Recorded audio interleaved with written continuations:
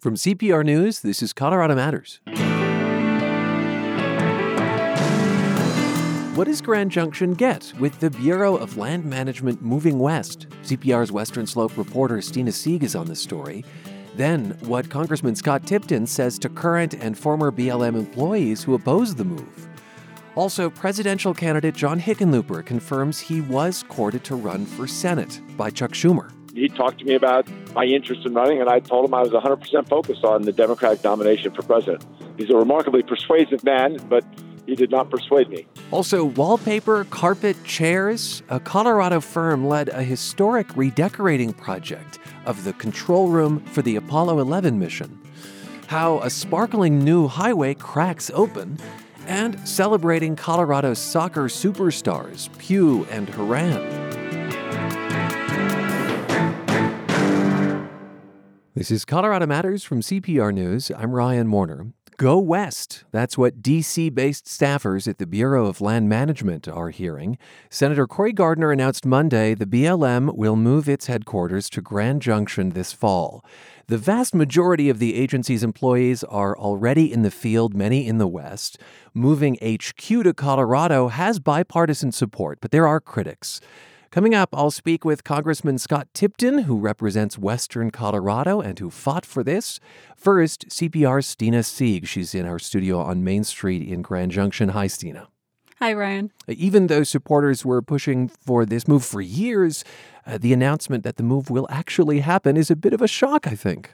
Oh, it was a giant shock. So yesterday I spoke with Robin Brown. She's the Grand Junction Economic Partnership Director.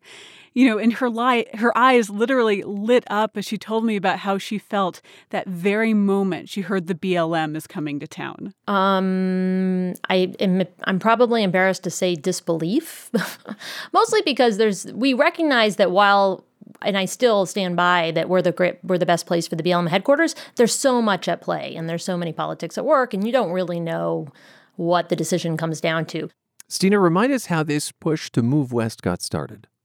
So this has been Cory Gardner's cause for years. You know, he and Representative Scott Tipton, who you're going to talk to later, they proposed this move back when Obama was still president. And they argued that the agency would just be more effective, you know, working closer to the lands it oversees. And it would also give constituents more access to agency decision makers.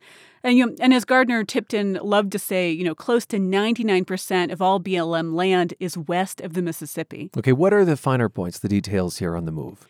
So that's still really hazy. A formal announcement is still expected from BLM today, but I just heard from a source who was at the Department of Interior meeting this morning that most of the BLM employees will get out of D.C. They're moving out of that office. I'm told about 300 are going to various BLM state offices, and about 30 are coming to Grand Junction, and that's going to include the director, the deputy director, and staff. And right now, there isn't a formal director, it's an acting director. Okay, so there's something of a disbursement across the West, not just into Grand Junction, it sounds like. What was Grand Junction's pitch to be the headquarters? So it was two big things. You know, throughout this process, as BLM was talking with Grand Junction, the agencies have kept saying that what it cares about most is low cost of housing, low cost of living for its employees. And Grand Junction was touting that, you know, how inexpensive it is to buy a house here relatively. The other part of the pitch is that Grand Junction's location is right in the middle of all this public land. Mesa County is more than 70% BLM land. What does the city think it will gain from this? A lot. So I have not talked to anyone here who is not really excited. I mean, when you're in a city that's less than 60,000, a move like this has large ripple effects, even if it's only 30 people. Robin Brown, who we heard from earlier, she's with the Grand Junction Economic Partnership, and she says this move will increase the annual wage out here. It's really low. It's only $42,000. It's also going to put more kids in schools, get more folks shopping, and those are only the direct impacts. Indirectly, though, I mean, everyone's talking about Grand Junction right now, which is the point and really exciting. So we're thrilled about that, too. You know, and she thinks that even that positive word of mouth alone is going to boost the economy. There are critics. What are they saying about this, Stina? So I had a conversation today with the Public Lands Foundation. They're a nonprofit group. They're made up of mostly BLM employees, and they are strongly opposed. They say the BLM already has most of its employees based in the West, and that the people who are in D.C., the BLM employees who are in the Beltway, that they need to be there, to work with agencies and Congress, and that they need to stay connected with what's happening in the Capitol. They also say that the BLM manages public lands in many areas of the country. And if you have BLM offices here, the headquarters here in Grand Junction, it's going to look like there's the appearance of favoritism. There is some congressional opposition? Oh, yeah. So Raul Grijalva, he is a Democrat from Arizona. He's often very outspoken, and he chairs the House Natural Resources Committee, which oversees public lands. And he says this move would allow the fossil fuel industry to get really close with BLM officials, and there wouldn't be congressional oversight to kind of keep those two worlds at bay. He also points out that the Secretary of the Interior, David Bernhardt, he's a native of Rifle, that's just down the road. But it should be said that this move has been talked about for years, long before he ever got that post. But it also kind of puts that question of favoritism up in the air again. And Grijalva also thinks that not all the BLM employees who are slated to move are going to move. So maybe this will just be another way to gut staffing. What kind of say does Congress have about the move, quickly?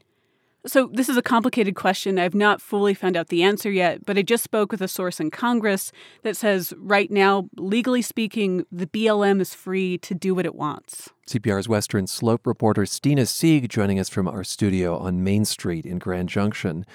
Grand Junction's representative in Congress is Republican Scott Tipton. He's been working on the BLM move since 2016 and sponsored the Headquarters Relocation Act in the House.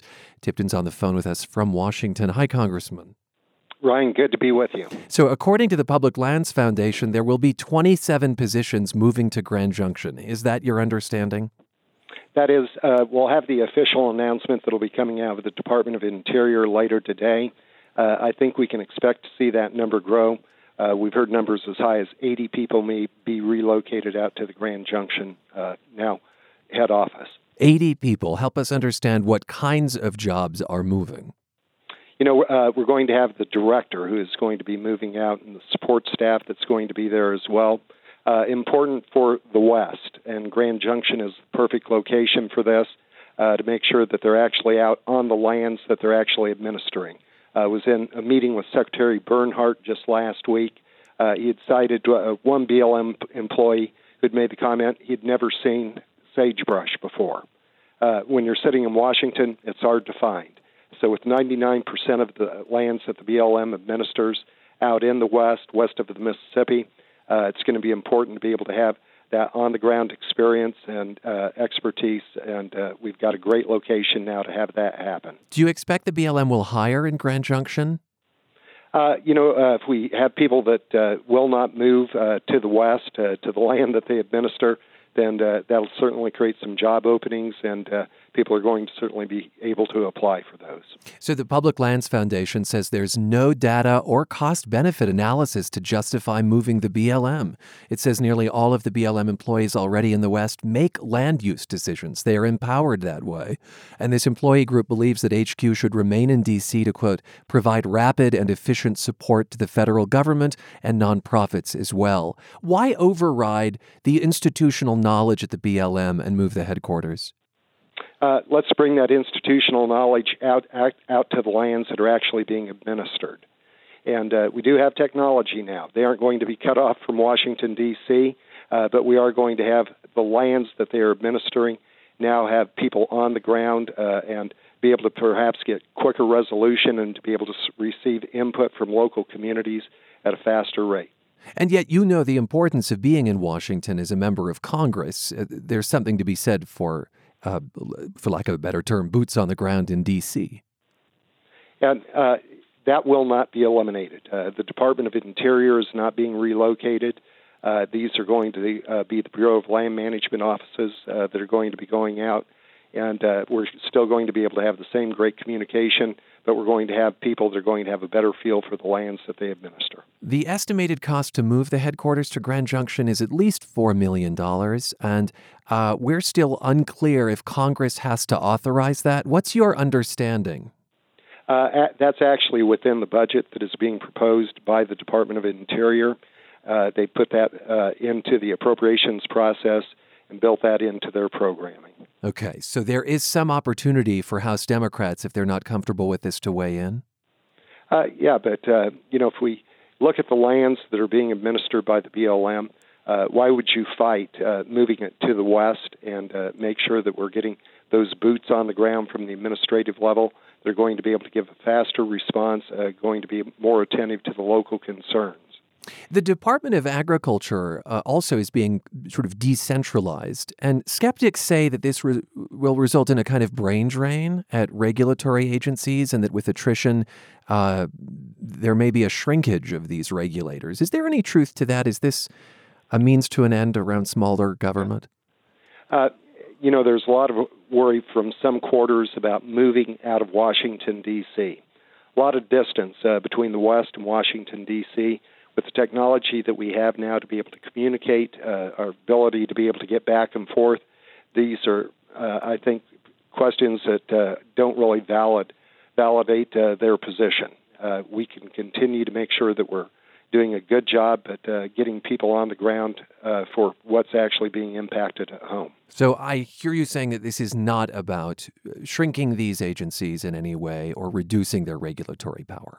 No, I think, in some areas, one of the complaints that we've had in a variety of our areas in western Colorado, where 70% of the land on the western slope is either federal, state, or tribal lands, has been some of the delays that have happened because of the lack of people.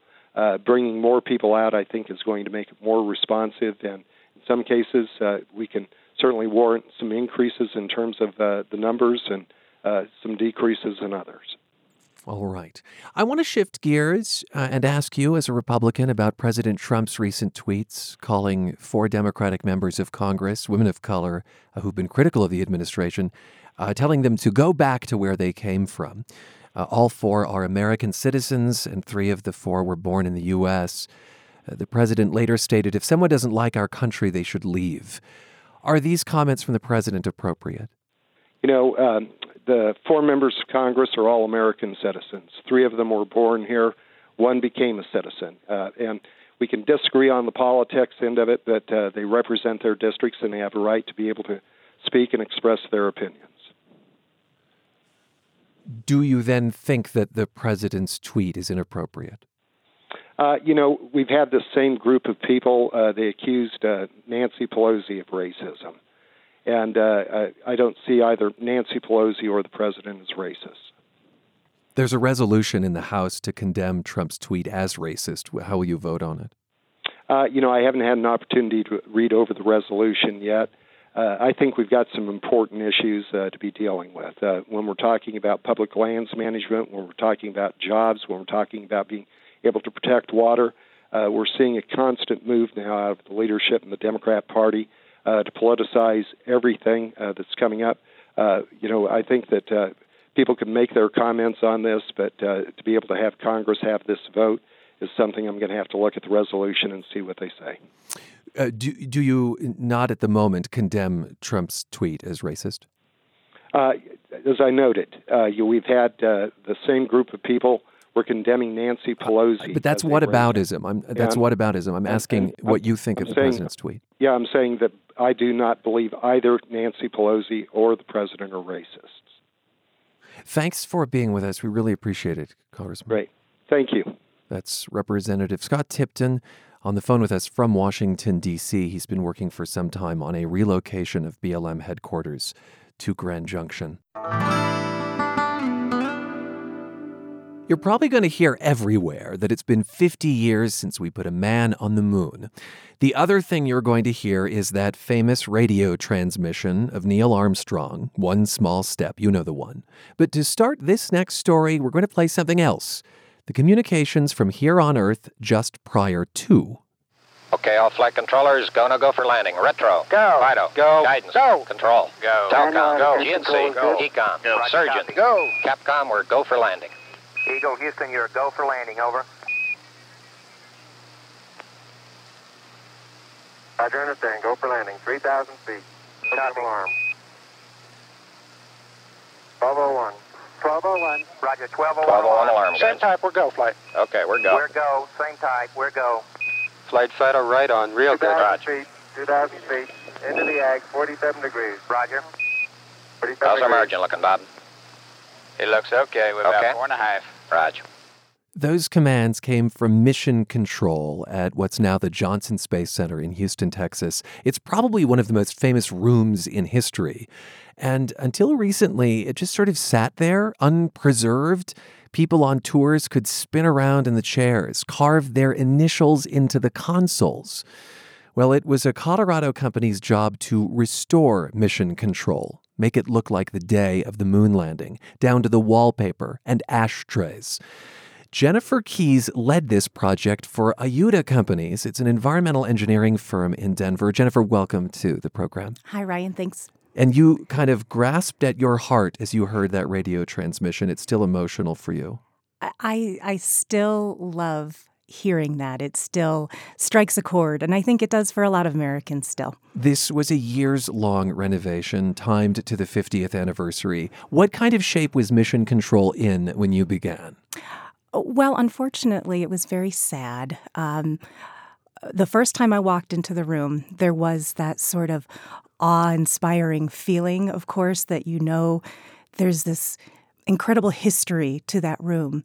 And then you start to look closer and you see buttons missing from consoles and yellow tape on the carpet where seams were coming apart or were unlevel, and wallpaper peeling, stains in different places.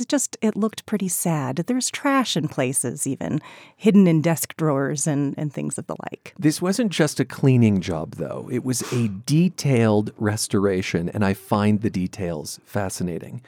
Tell me about the kinds of details you paid attention to as you made it look like the day of the moon landing. It was truly a ceiling-to-floor restoration. We went through painstaking research over the course of the entire project. We, of course, started with the research portion, but then continued to unravel things as we went through the process. And one of the things we started with was, of course, the ceiling tiles. When we walked into the room, there were not a lot of original pieces that had been in the room at the time of the moon landing. And we were able to track down original ceiling tile in an old phone booth in the first floor in the lobby of the building. And we were able to take it and look at it. Unfortunately, those ceiling tiles aren't made anymore. Okay, I imagine that a lot of what was in that room is not manufactured anymore. Oddly enough, that's the case. And so we went through the detail of assessing what that pattern looked like. We could get pretty close. And then we actually had our contractor drill holes to mimic the pattern. And I know it sounds a little crazy to drill holes in a ceiling that probably most people wouldn't notice or is kind of far away. But the historical accuracy was of utmost concern for not only our historic preservation officer on site at NASA, but for those flight controllers that worked in that room. You did look at old film footage of the room. That's right. You also interviewed flight controllers. What was the experience of watching the film, which I imagine at the time was focused on the people? It's not like the camera operator would have thought to get an image of a coffee mug or a ceiling tile.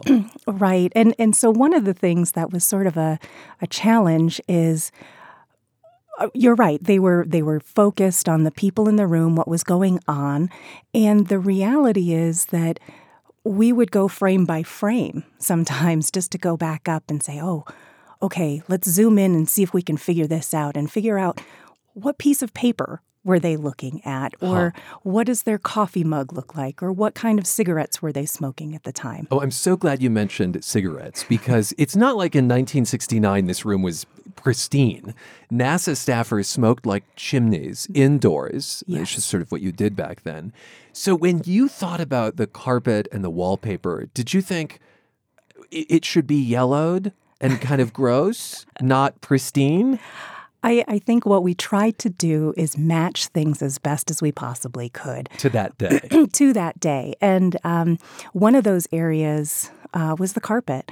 And we were fortunate enough that we were able to uncover old historic carpet under the pneumatic tube station. So we all call them P-tubes. And there are stories, of course, of people. It's much like at the bank where you have a little canister that you send missives back and forth. And they would use that between rooms to communicate with one another. And under those P-tube stations, there was original carpet, which was fabulous. Oh. The thing we didn't realize, I think, at the time when we were trying to match the color and the texture was that some of that carpet would have been impacted by nicotine. And it turns out that where the actual P-tube station had rested on the carpet had probably protected it a little bit better than directly under the station. And we matched what was directly under the station. So what is in the room today is a bit yellowed and matches more of what the nicotine impact would have been at the time. You wanted to reflect that. Yeah, we did, yeah. You also were able to reanimate some of these consoles with new technology, the old technology being expensive and unreliable. And when the restoration was nearly complete, flight director and former fighter pilot Gene Kranz laid his eyes on Mission Control. Here he is on NPR in June. I walked into that room last Monday for the first time when it was fully operational, and it was dynamite. Basically, I won't say literally wept, but there was the emotional surge at that moment was incredible. Seems like you did a good job. The environmental engineering firm that you work for, Iuta Companies in Denver, which contracts with NASA, yes, is woman-owned. But I think of how male-dominated Mission Control would have been in 1969, and I wonder if that contrast has occurred to you. The detail wasn't lost on me to walk in that room, but I think my background is in chemistry. Excuse me, our president, Sonia Youngeberg, her background is in engineering, and it's not uncommon for us to be the only woman in the room. Still today. But while so much is focused on what happened in that room, there were hundreds of other people in other rooms, not only in that building, but other places that also contributed to the landing of a man on the moon. I think of the story told in Hidden Figures, for Yes. instance. Yeah. Yes. And Jim Bridenstine, NASA's administrator, also talks now about being able to put not only the first woman, but also sustaining people on the moon.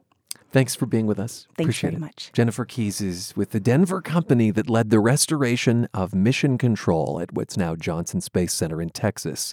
50 years ago this month, it served as the earthly nerve center of the moon landing. And Colorado Matters continues in the next half hour. This is CPR News. In this world of legal weed in Colorado, what happens to the people who have convictions for marijuana from pre-legalization? Once they called me back, I would tell them that I do have a misdemeanor marijuana conviction and if they're able to hire me. And all of them said no. We talk expungement, sealing, and lots of other fun legal vocab words on the latest episode of On Something, the new podcast from CPR about life after legalization. Listen and subscribe on Apple Podcasts or wherever you listen. It's Colorado Matters from CPR News. I'm Ryan Warner. Lots of questions about that giant crack on US 36 between Boulder and Denver. It started to get really bad Thursday. Eastbound lanes at the problem spot remain closed, but traffic is flowing in both directions, albeit more slowly because of a workaround. CDOT doesn't have a lot of answers as to the cause. It's early in their investigation. But civil engineer Cristina Torres Mackey thinks better inspections might have caught this earlier. She's an assistant professor at CU Boulder. And Cristina, welcome to the program.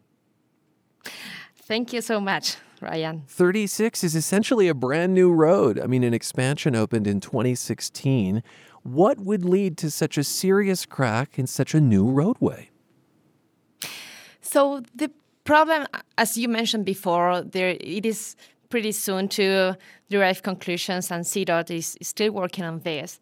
But it looks it's coming from a stability of the slope.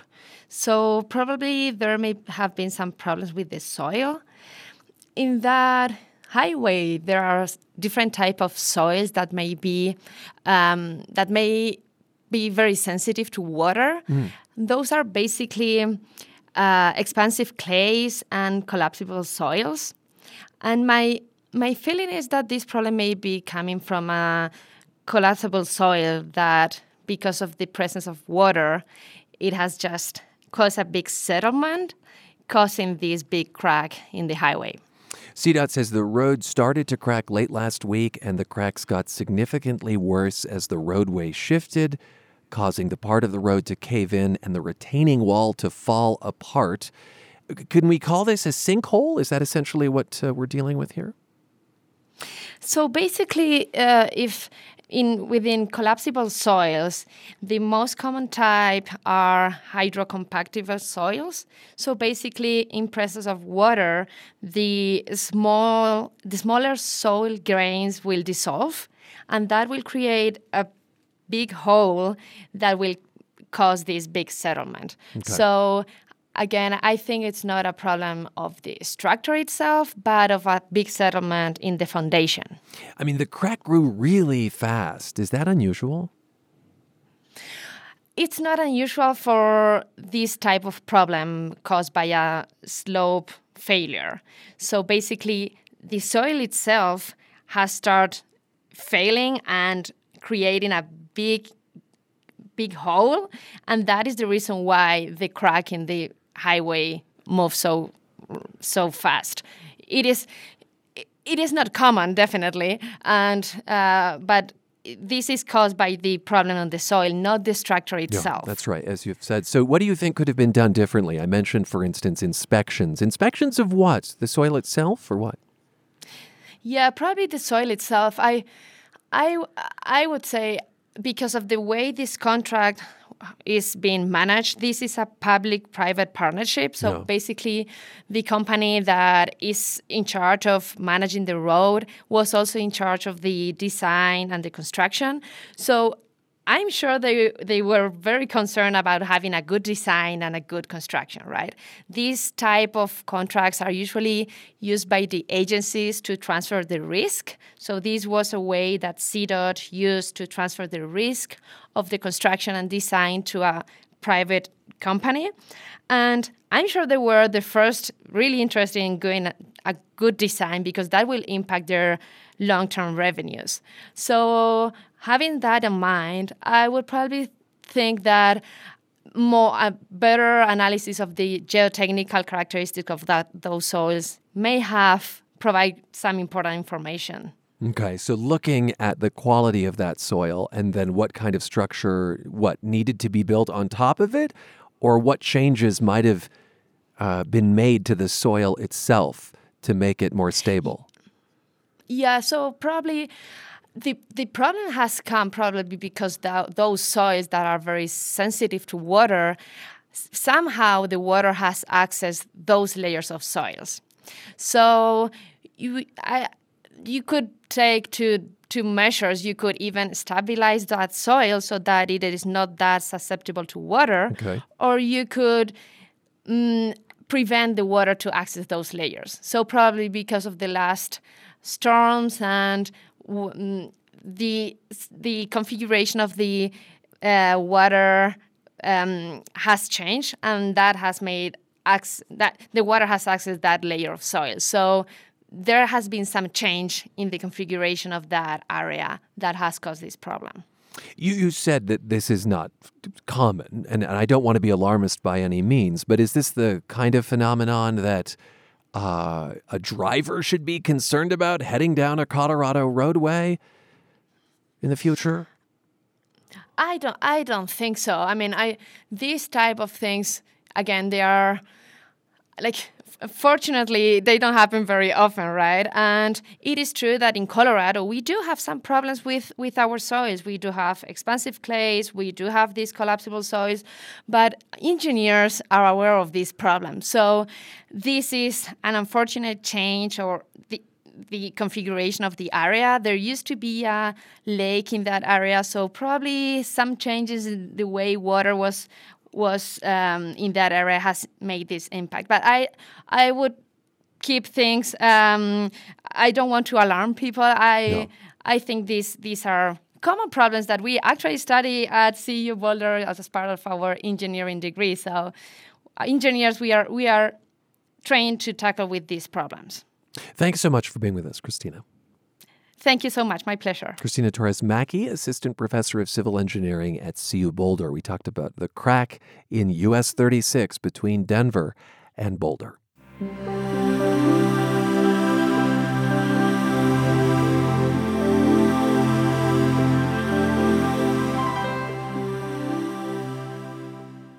Democratic presidential candidate John Hickenlooper has had a tough time fundraising. He's at the bottom of the pack in the last quarter, taking in just over $1 million, and he's spent more than he raised. These latest numbers come after a shakeup. He has a new campaign manager and communications director. So what's going to change? And would he be a stronger Senate candidate? Some of the questions I asked him as he campaigned in Iowa. Governor, you're spending a lot of time in Iowa. The caucuses there, of course, are the first major event of the 2020 primary season. But more immediate is the ongoing series of Democratic debates. You're in the next one, July 30th and 31st in Detroit. But after that, changes in how candidates qualify would appear to leave you on the outside looking in. Are you concerned that you'll be one of the candidates eliminated? And would that be the death knell? Well, we'll see. I remain confident. We obviously, for a variety of reasons, have different challenges. You know, those of us that weren't in the U.S. Senate or weren't able to access national networks of fundraising. But I think that, you know, when I'm in Iowa and I describe that I'm the one person who's actually done what everyone else is talking about, that, you know, we got the near universal health care coverage, we got the methane regulations completed by getting environmentalists and oil and gas industry to work together, and all those things get traction. Do you feel that the campaign, you as a candidate, have connected? Yeah, I think when I get in front of people and have the time to describe the vision for America and, you know, what we've done in Colorado for climate change, but what I think the nation can do, people respond. Unfortunately, those are not arguments that translate well to a 15-second Facebook ad. Or, frankly, to the seconds that you have, maybe minutes added together in a debate. How important is it to make a big splash in Detroit? Well, I think, again, there'll be 20 people on that debate, so it'll be hard to get what they call a breakout moment, just because everyone's trying to do it. Now, I think we made good points in the last debate, and I think people came away understanding that I've got a record that differentiates me from everybody else. I was an entrepreneur, a small business person, and I took that approach to solving problems into the mayor's office of Denver and into the governor's office of Colorado, and we had extraordinarily successful results. That was my point in that last debate, to get that basic context embedded, that people knew that I had this record. You know, in this debate, we're going to try and expand it a little bit and provide a more three-dimensionality. Yeah, what would you have done differently looking back at the first debate? I'm not sure there's too much I could have done.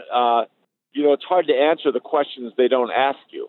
And, Ryan, you know this as well as anybody, I've made a point of trying not to ever, and this when I first ran for mayor, and people told me you'll never win, because I said I'm not going to attack my opponents and use that attack to try and get in the newspaper, get on TV, to attract notoriety. After the election, we've all got to work together, and I want to make sure, especially in the primary, but in any election, I want to make sure that we try to keep it at least as positive as possible. Of course, the breakout moment, or one of them from the first debate, was that interaction between Kamala Harris and Joe Biden. You're saying that's just not the kind of thing you'd engage in? No, absolutely not. When you take that track, you get a short-term victory, but there's a long-term cost. And our political system is already fragile enough without more candidates trying to find ways to take apart each other. Let's go back to Iowa. That's where you are. You're making it a focal point, meeting with editorial boards, shucking corn, even riding your bike across part of the state. Is your campaign over if you don't succeed there? Yeah, I think Iowa is a pretty balanced state, right? It's a lot like Colorado in its electorate. It's, rough justice. It's 1/3 Democrat, 1/3 Republican, 1/3 independent. And if, in the end, the voters of Iowa think, well, you've got a great record and, maybe you'd be a great president, but still I'm going to vote for this other person. I can accept that. Where would you have to place in Iowa to continue? Well, I don't know. We'd have to see what I got there, but it'd certainly have to be in the top 2 or 3. Top 2 or 3. As we mentioned, you're working with a number of new people, including campaign manager Emmy Smith, who, interestingly enough, has worked previously for you, as well as another candidate in the field, Senator Michael Bennet, also of Colorado. There were reports that the changes came after members of your team suggested you start looking at an exit strategy from the race. It sounds like are you guffawing at that idea?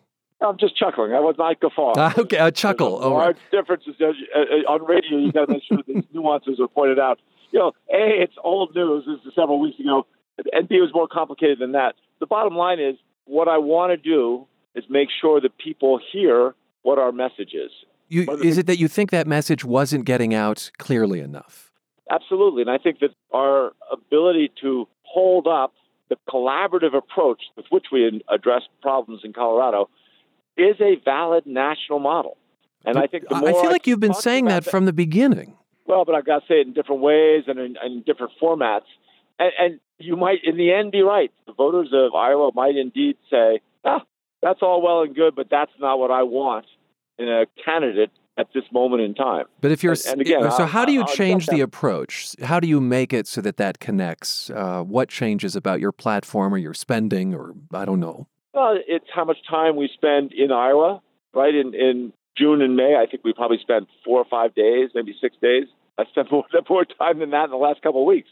Maybe spend less time, less focus on fundraising. It sounds like spending perhaps less time in New Hampshire and South Carolina, where I know you've been on the ground. What do you think? We'll still spend some time in New Hampshire and South Carolina, but probably less. Probably less. You know that there has been talk in Democratic circles about the idea of you shifting from the presidential race to the 2020 Senate race in Colorado, trying to unseat Republican Cory Gardner. A number of national writers have posited that you could help your state as well as the country by doing so. Would you call yourself, adamant about not entering that race? Well, I certainly appreciate the compliments, but I have to be 100% focused, and I mean 100% focused on this campaign to win the Democratic nomination for president. Otherwise, I won't have a prayer. Allow me to follow up on something you told us months ago. This was our last conversation when you were in office as governor. You said that Senator Chuck Schumer had called you. And, that presumably was about the Senate seat, although I think you were uncertain at the time. Did you call him back? Yeah, I did talk to Chuck Schumer. And he talked to me about my interest in running, and I told him I was 100% focused on the Democratic nomination for president. All right. He's a remarkably persuasive man, but he did not persuade me. One last question before I let you go, Governor, and it's about running for president with as many candidates as are in the field. I don't want to cast doubt on your intentions and your desire to be president, but is part of the calculation that if you run for president, it's a game changer in terms of how you are perceived into the future? You'll always be a guy who ran for president, and that comes with a certain amount of clout. It might come with a certain amount of extra earning power if you go to the private sector. Could we frankly discuss that aspect of the reality of running for the highest office in the land? Sure, and I can guarantee you that those kinds of self-interests have never been part of my consideration. It's 14 hours a day, 12 or 13 days out of every 14. I mean, it's about the hardest thing, I think, in terms of stamina, probably the hardest thing I've ever done. And I don't see it's going to make me any better or worse than I was before. I honestly looked at everyone else who was running or was considering running, and I felt I was the one person that, and maybe I'm wrong about it, but I was the one person who got into politics. I never ran for student council. I never ran for class president. I got into politics because I wanted people to believe in government. And I wanted to bring together Republicans and Democrats and nonprofits and businesses and tackle those big challenges that somehow haven't been getting solved in Washington. And, I don't think it makes me more attractive as an executive. Some company wants to hire me or, whatever I do. If we're going to go be a teacher, I'm doing this because I think I am different than everyone else who's running. And I think that difference, call it my voice, probably should be heard. Would a cabinet position or the vice presidency be a nice trade-off, though? Actually not. It would be a hard thing to say no, but there's an awful lot of other things out there that are equally attractive. Governor, thanks for your time. Talk to you later. Democratic presidential candidate and former Colorado Governor John Hickenlooper speaking with me Monday from Iowa after a quarter of difficult fundraising. Colorado's World Cup soccer stars Lindsey Horan of Golden and Mallory Pugh of Highlands Ranch got a grand welcome home Monday night. Governor Jared Polis issued a proclamation at the Colorado Rapids game honoring the two for their role in the team's recent World Cup win.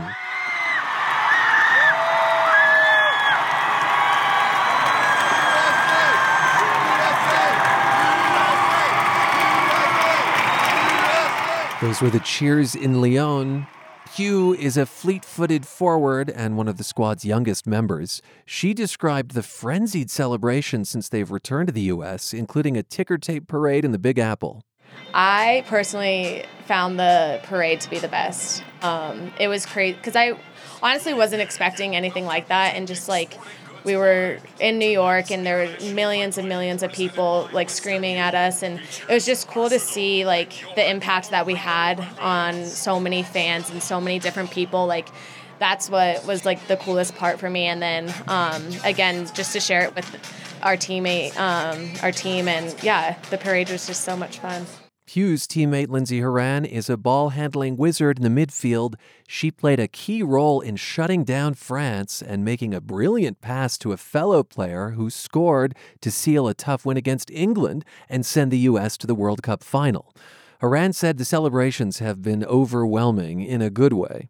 I think a little sleep-deprived.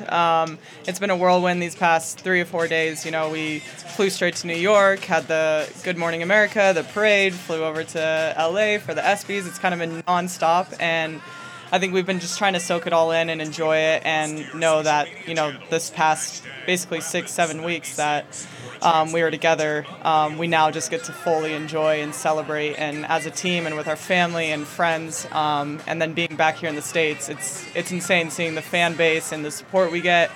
We felt it there, but now we really, really feel it, so it's been insane. Horan agreed with Pugh that parade in New York was an emotional experience. I have never been a part of something like that, and being on the float at that time in the morning and over 1 million people there watching you, just coming to support you, absolutely insane. Both Pugh and Horan say the moment of victory at the World Cup, holding the trophy, was beyond expectation. It's something that signified much more than a win on the field. It was crazy. I never expected how it went down, and it was just such a hard journey, and I know everyone's had a different journey and different path to get there, and it makes me realize all the sacrifices that I've had to make and all the sacrifices my family's had to make and my friends have had to make. It that moment was it was all worth it. Super emotional, I think, for everyone. Each player had a different journey getting there. And I think that's what makes it so sweet, is everyone went through some kind of struggle and hardship in this 4-year cycle and journey to this World Cup, and to be able to lift that together, knowing everyone's path to get there, it's so sweet and very emotional. I don't know how many people were crying. I cried 5 times on the field, and keep crying, so it's emotional. Pugh said a major highlight of that journey was her goal in the team's first round. It was an emphatic 13-0 victory over Thailand. That was fun. Yeah, I mean, I didn't expect that either. And I think just the first game of a World Cup, your first game and like scoring a goal, it kind of ties the bow on it. One surprise, Pugh said, was how the team was becoming a cultural phenomenon here at home as the tournament played out in France. Honestly, like, I didn't have media whatsoever during that time because it was like solely focused on what we had to do.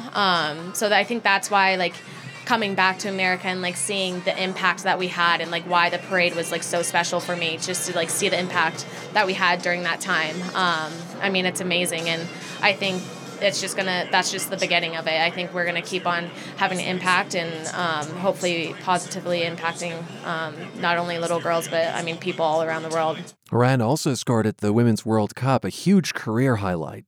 It's amazing. I'm sure Mal felt the same, but scoring in a World Cup is the most incredible feeling in the world. You just want to run around the field as many times as you can. But yeah, I was so happy, so excited, wanted to cry out on the field too. Now, the stakes were high for Team USA. They came in as number 1 in the world, and then just a few weeks before the start of the World Cup, members of the squad filed suit against their employer, U.S. Soccer. Pugh was asked if that added to an already high-pressure quest.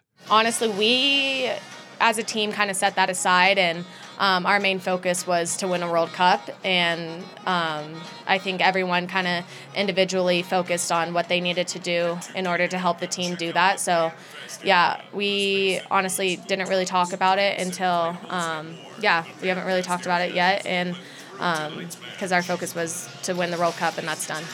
Horan said she and Pugh, who's a few years younger, have grown closer over the last few weeks. Yeah, I think, especially in this World Cup, it's grown a lot. I think Mal and I kind of look at each other as, sisters. Sometimes she's my younger sister, but sometimes I look at her and I'm like, she seems like the same age as me. I think she's matured so much in this past 2 years, and the way that she handled herself during this World Cup, the support she gave her teammates, coming out and scoring in her first World Cup game.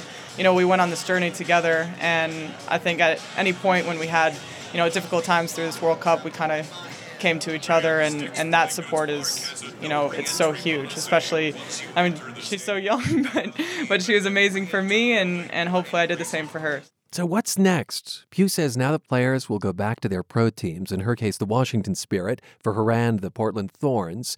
Then the next national team push begins as the squad looks to repeat as gold medalists at next year's Summer Olympics in Tokyo. For me, this past cycle has been I'm just so thankful to be a part of it because I've learned so much from the veteran players. And honestly, after winning this, it's I've learned that it's going to be a whole nother level to achieve what we need to achieve. And it's going to take the younger girls to step up, but I know they're fully capable of it. And we've learned a lot, and we're still going to continue to learn from the veterans and continue to hopefully inspire people and focus on the Olympics for next year. Horan said she was excited to celebrate with the home fans here in Colorado, and she expressed pride in this generation of U.S. soccer players. She says it's building on the legacy of the 1999 team that wowed the nation, winning a World Cup on home soil. I mean, I think you see it all over the place. I think obviously winning back-to-back World Cups is something in itself, but what we're doing outside of the game as well, and I think what we're fighting for and fighting for women and equal pay and everything. I think it is such an incredible movement to be a part of, and the world is watching and everyone knows, and I think so many people are standing up for it and coming in and joining us, and I think it's just our team is more than just a soccer team right now, and I think it's so incredible to be a part of it. So fun to hear from them. U.S. women's soccer team players Lindsey Horan of Golden and Mallory Pugh of Highlands Ranch. They returned to Colorado Monday night to celebrate the team's 4th Women's World Cup championship. Governor Polis issued a proclamation in their honor at the Colorado Rapids game.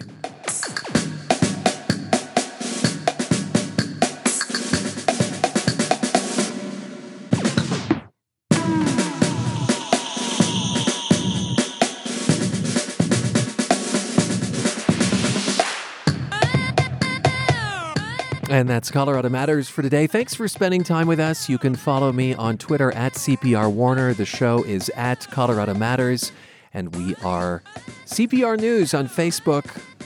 This is Colorado Public Radio News.